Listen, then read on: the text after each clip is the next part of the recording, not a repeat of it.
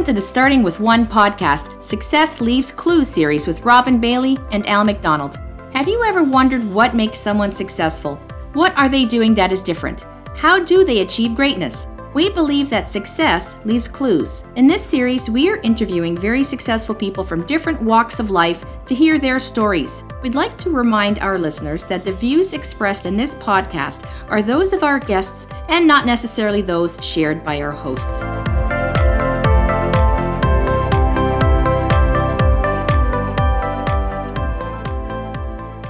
Welcome back to the Starting With One podcast, Success Leaves Clues series. Today's episode is sponsored by Life and Legacy Advisory Group. We believe sound financial advice improves people's lives. We are also brought to you by ARIA Benefits. We help business leaders to not only attract and retain top talent, but more importantly, not to lose those great people.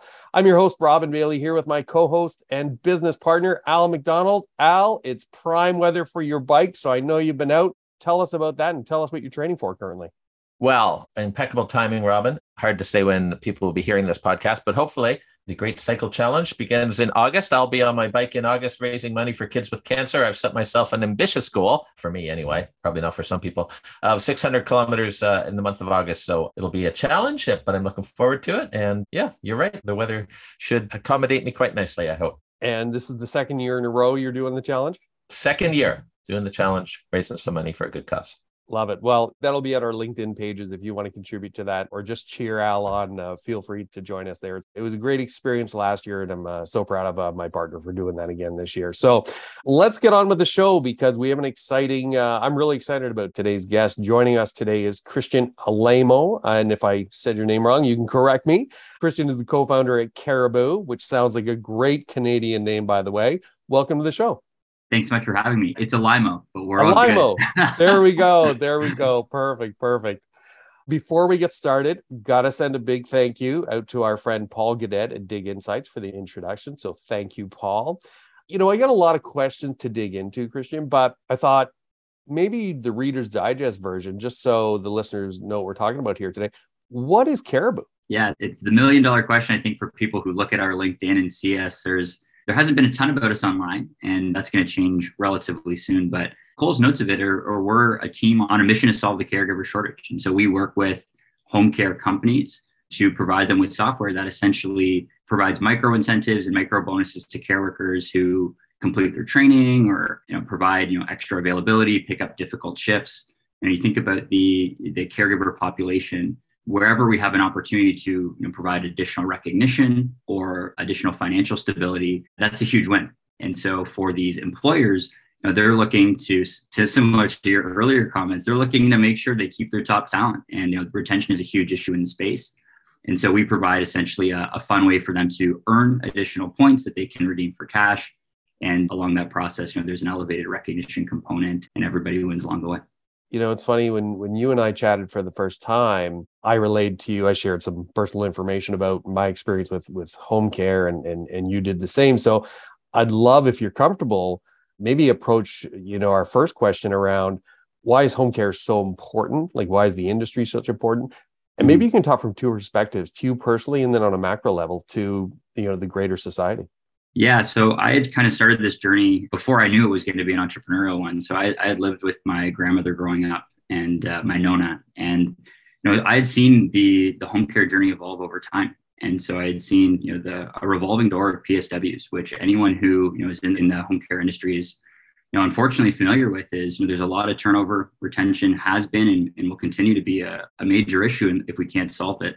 And so I had personally just seen, the tax that comes with that. The stress of navigating the industry, the challenges that these PSWs are facing along the way too. Whenever they would come in and they would spend time with my Nona, I'd have a chance to talk to some of them, and you could see that these are really special relationships that are built between care workers and their clients. But unfortunately, because of different employment challenges, a lot of them don't stay in the industry for very long. And so it was something I was really passionate about because I had seen firsthand how that affects the care workers, how that affects those receiving care, and the families who have that individual who's receiving home care. And so it was something that was near and dear to my heart. And in a complete stroke of luck, An old classmate of mine, Alex Oosterveen, who was previously an investment banker, he left his job to to find a problem to the caregiver shortage. I had seen him on LinkedIn. We had kind of connected, and fast forward a couple of years, we started Caribou together. And so it was definitely something that when I'd seen, oh, here's an old classmate working on the space. You don't see too many 25-year-olds looking to get into home care technology. And so when I had seen him make that leap, it was something for me. I was like, hey, this feels like the perfect intersection of a big problem that I'm passionate about and also an industry that I really wanted to learn about, which was, obviously the care sector and technology as well. To the other part of your question on the, why it's an industry that matters, we always say home care is an industry, most people know nothing about it until all of a sudden they need to know everything about it. And typically what happens is there's an event that occurs, whether it's a surgery is required or a fall that kind of catapults, a family into needing to navigate the home care space. And it typically happens really quickly. As the population ages, the challenges in the industry around the caregiver shortage, around retention, that's just only going to be magnified more and more as more people need care. And so as we think about, what are some of these macro trends that are affecting our society, home care is, and senior care at large, is going to be one that, it's already extremely critical, and it's only going to become more and more important as the population ages. And those who are in the industry understand there are some fundamental challenges that we're all working to solve together around, how do we, improve retention? How do we improve recruitment and bring more, great caring people into the industry to take care of those who need it? And so if we can solve those problems now, we'll be in a much better position for the broader society 5, 10, 15, 20 years down the road. But we got to start working on those solutions now. And that's something that we're really passionate about on our team. Well, you shared your story of personally why you're interested in this field. And I shared with you when we chatted, my brother, who has since passed away far too early, at 59 years old last year. But I saw, and he was sick for 10 years. So I have a lot of experience with the PSWs that he worked with and developed relationship. And you're right, that relationship that they develop with their patients is so important. And, after Lawrence passed away, I had some of his PSWs reach out to me. Mm-hmm. And, those people, they really perform such an important task, or there's probably a better word for it. But, I saw the value of what they do. So, keeping those people, attracting those people into the industry is so incredibly important. And I, for one, who have experienced it and seen the care that my brother got over that decade, I'm just so happy that there are people out there like you who are doing this in the industry and trying to make it better for everyone involved.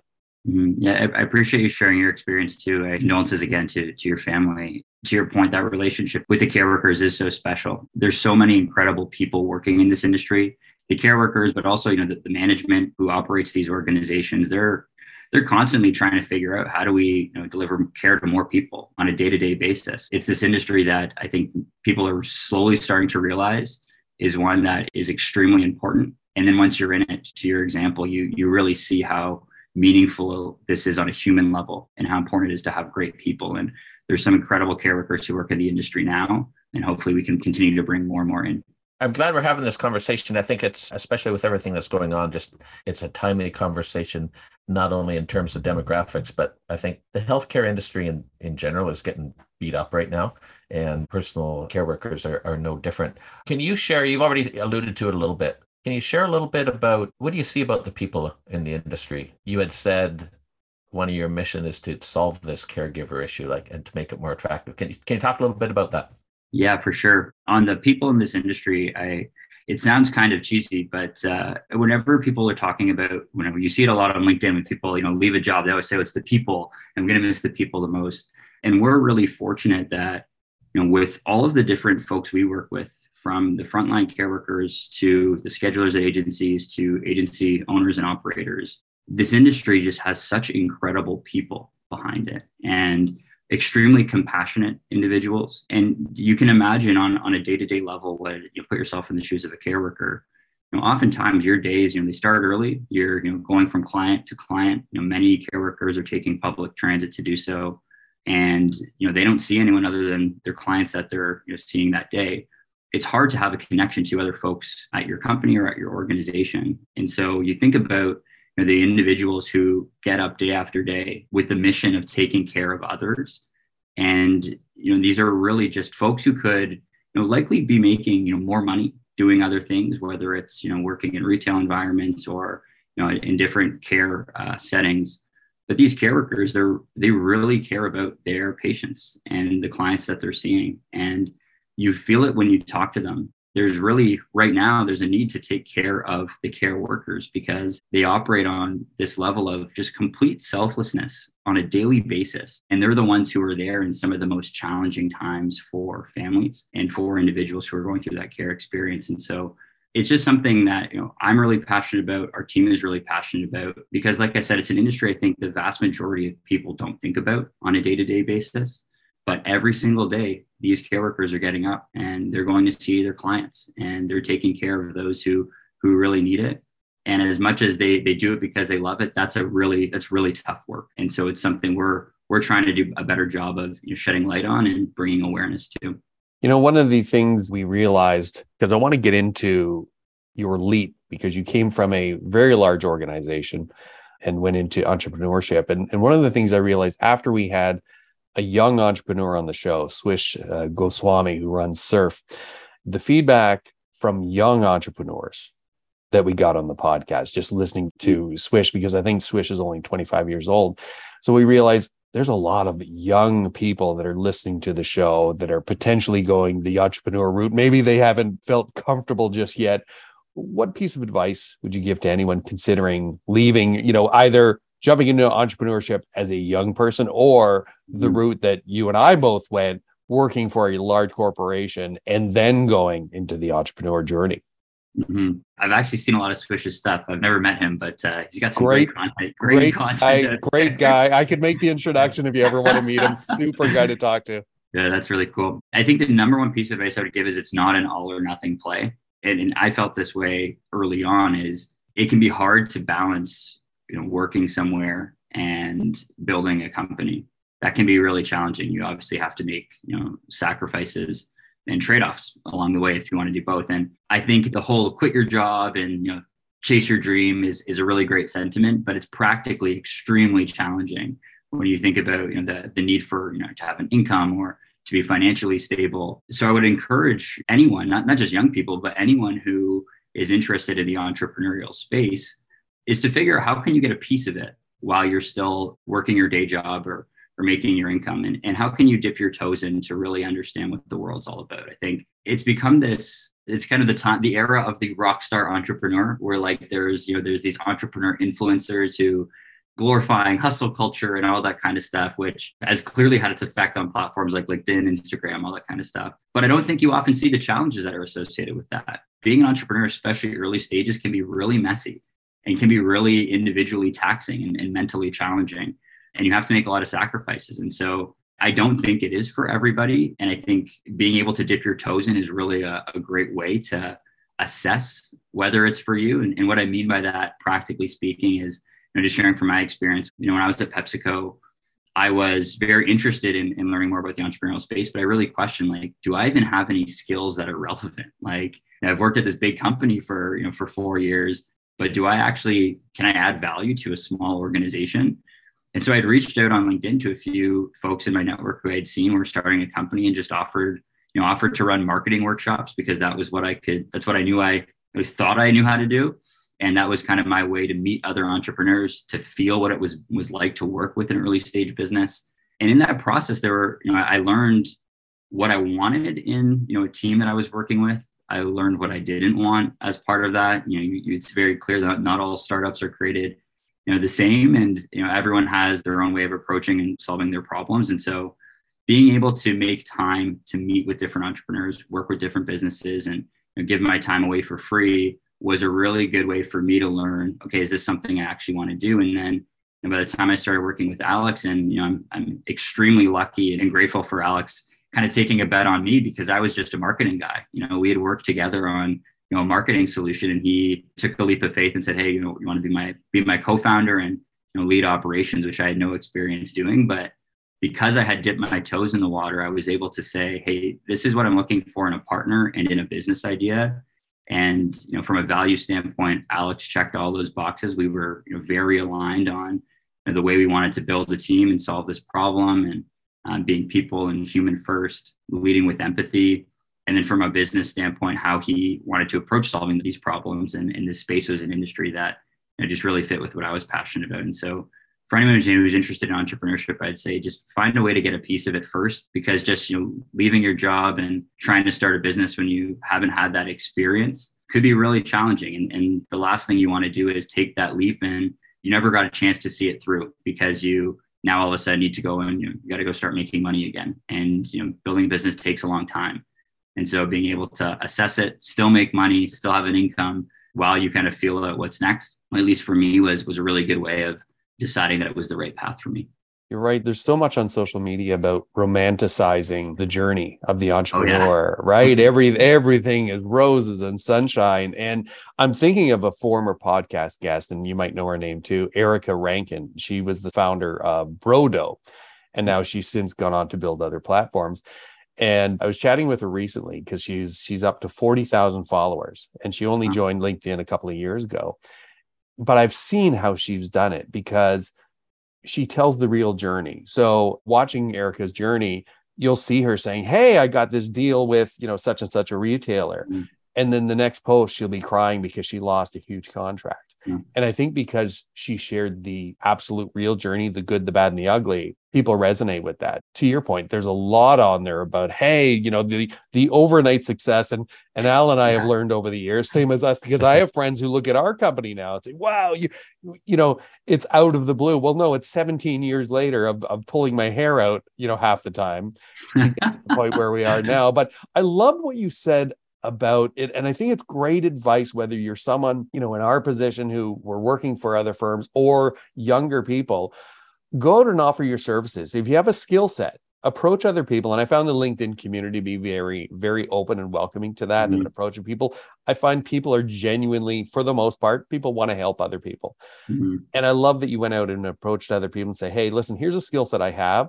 I'm going to work with you. And I love that advice because it helped you figure out what you wanted to do, the kind of team, the kind of people you wanted to be surrounded with. And it probably, I'm guessing, helped people that you were working with too. So I think that's a great way to kind of quotation. Nobody can see this, but I'm doing quotations, figure it out, right? I think that's great advice. I haven't actually come across any folks on LinkedIn or Instagram who've been sharing that other side of the story. And I understand why, because it's quite vulnerable. And especially the early days of building a business, it is like a up and down roller coaster on almost a daily basis. But that's really great. I'm going to follow her. Erica awesome. Rankin, yeah, she's great to follow and just very, very real and just a wonderful person. The other thing that I heard that you said, Christian, that I liked is, it doesn't have to be all or nothing. And a lot of people do believe that, right? You got to jump in and you're either going to swim or you're going to drown, right? Mm-hmm. There are reversible decisions. You can go back, or like you say, you can ease into things. And I do think a lot of people look at it as, such a big risk, and it is all or nothing, but it's not. You can change, you can adapt. Mm-hmm. And if you have to, you can even go back to your old job if it just doesn't work out. It's not the end of the world. There will be lots of entrepreneurs that will say, I failed a number of times before I finally got it right. Mm-hmm. Okay. Yeah. Nothing wrong with that. Yeah. Yeah, totally. It does feel like it's especially, and maybe this is, I don't want to project my experience and say that this is just a generalization that everyone goes through, but I really did feel like when I was first starting my career, it was like, hey, if you want to start a business, you got to start it now. And you got to be able to really grind. And there was no one talking about like, how do you pay for things? Like how are you making, how are you paying bills? How are you buying food? If you just go right into building a business, like right out of school, I don't really understand. So it's, finding a way to get a piece of it, at least for me, felt like a really practical way to approach it and an easier way, and still be able to do the other things in life that matter, like eat. Yeah, those kind of things are important. It's the time in the show. I hope you're ready, Christian, because it's that time. And we let our guests know up front because it is a pretty heavy question if you haven't had time to think about it. But we didn't give you a heck of a lot of time. But it's time for Al's signature question. And it's one of my favorite questions that Al came up with. I mean, he didn't come up with it, obviously. So he introduced it to the show. And I love the question. I love hearing the answers about what people are doing for the next generation sort of thing. So with that, Al, take it away. Sure. So the saying goes, a society grows great when old persons plant trees in whose shade they will never sit. So can you talk about any proverbial trees that you're planting? And maybe if you want to talk too about how it will benefit people to be sitting in the shade that you're never going to enjoy. Yeah, I would say there's a couple of groups of people that come to mind. And, I think for the first is just thinking about it, very practically from a business lens. And, like I said, we're trying to make care working or caregiving a very attractive profession, and working with different care organizations to, be able to, have great retention and make this a sought after profession. And I think as we start to get better at that, and as it becomes a bigger and bigger priority for local and federal governments, our team is really trying to bring awareness to how important this group is, and trying to share learnings across different organizations so we can have best practices that are shared across different care organizations who can improve their retention, how to improve their recruitment, how to be great employers, and how to make caregiving a really sustainable and long-term, lifelong profession. And so I think, as I look 20, 30, 40 years into the future, it's those caregivers that we're really trying to plant trees for, is how do we have the systems in place, the employers are operating at the absolute optimal level of here's what matters to my employees, here's what matters to care workers, here's how we compensate them appropriately, the benefits that matter, the scheduling systems that need to be in place. And so hopefully we can start to make inroads on that sooner than later. And we're already doing that with a lot of our different organizations we're working with. But it's really those care workers that I hope can sit in the shade of what we're trying to build. And a wonderful byproduct of that is if those care workers are sitting in the shade, so to speak, that means that there's much more people who have access to great care, continuity with care workers that they know and trust. And then for the families of those who are receiving care, that's less of a tax on them. There's some really alarming stats around family caregiver burnout. They need care too. Families who are supporting those who are receiving direct care. And so there's those groups of people, hopefully we can be the beneficiaries of a lot of the work that we're doing. And by focusing on the care workers, those are individuals who will benefit as well. And quality of life across the board will really be elevated. And then just a second stream of thought around how, as we're building our team, both Alex, my co-founder, and I, we're very passionate about the future of work and building a business in a sustainable way where wellness of our team, our business culture, our team practices and norms really put people first and happiness and wellness first. And as we grow, we want to be at the forefront of that, of how workplaces operate and how they take care of their people and prioritize overall happiness. It's especially in a startup, it's hard to work-life balance is a tricky concept. I don't really know how you can achieve that with a small team. It's kind of just life, right? You work when it makes sense for you, and you have an employer who supports what you're doing and supports your development and your goals. And we really want to be on the forefront of that as well, in building a sustainable workplace that great people want to work at and work at for a really long time. And so we're trying to do that for our customers, but we're also trying to do that for our team as well. Al, any follow-up? No, I think that is a great answer. And you had some good insight there. And again, I do go back to, I think this is very timely. And I think what you're doing is great because just, from my perspective, I just see that entire industry right now is kind of beat up. It's nice to see someone in their corner, if you will, kind of rooting for them and trying to help them. Yeah, we are. Couldn't be more in their corner every single day, getting up, trying to do what we can to do right by the care workers. That's for sure. Well, this has been an amazing episode. Thank you for joining us today and sharing your story and your journey. I just really enjoyed this conversation. What's the best way for people to reach out to you if they have any questions about yourself or what you're doing at Caribou? Yeah, I'd say visit us at caribou.care, not .ca, .care, and find me on LinkedIn. I'm super responsive on LinkedIn. I don't post a lot, but I'm there and I'm always reading. I'm creeping around all the time. All right, good stuff. All right, that does it for today's episode. Again, I love this conversation. I hope you did too. If you have any questions for Al or myself, please feel free to give us a call or by joining the conversation on LinkedIn. We're there too. Success leaves clues, my friends. And remember, it all starts with one.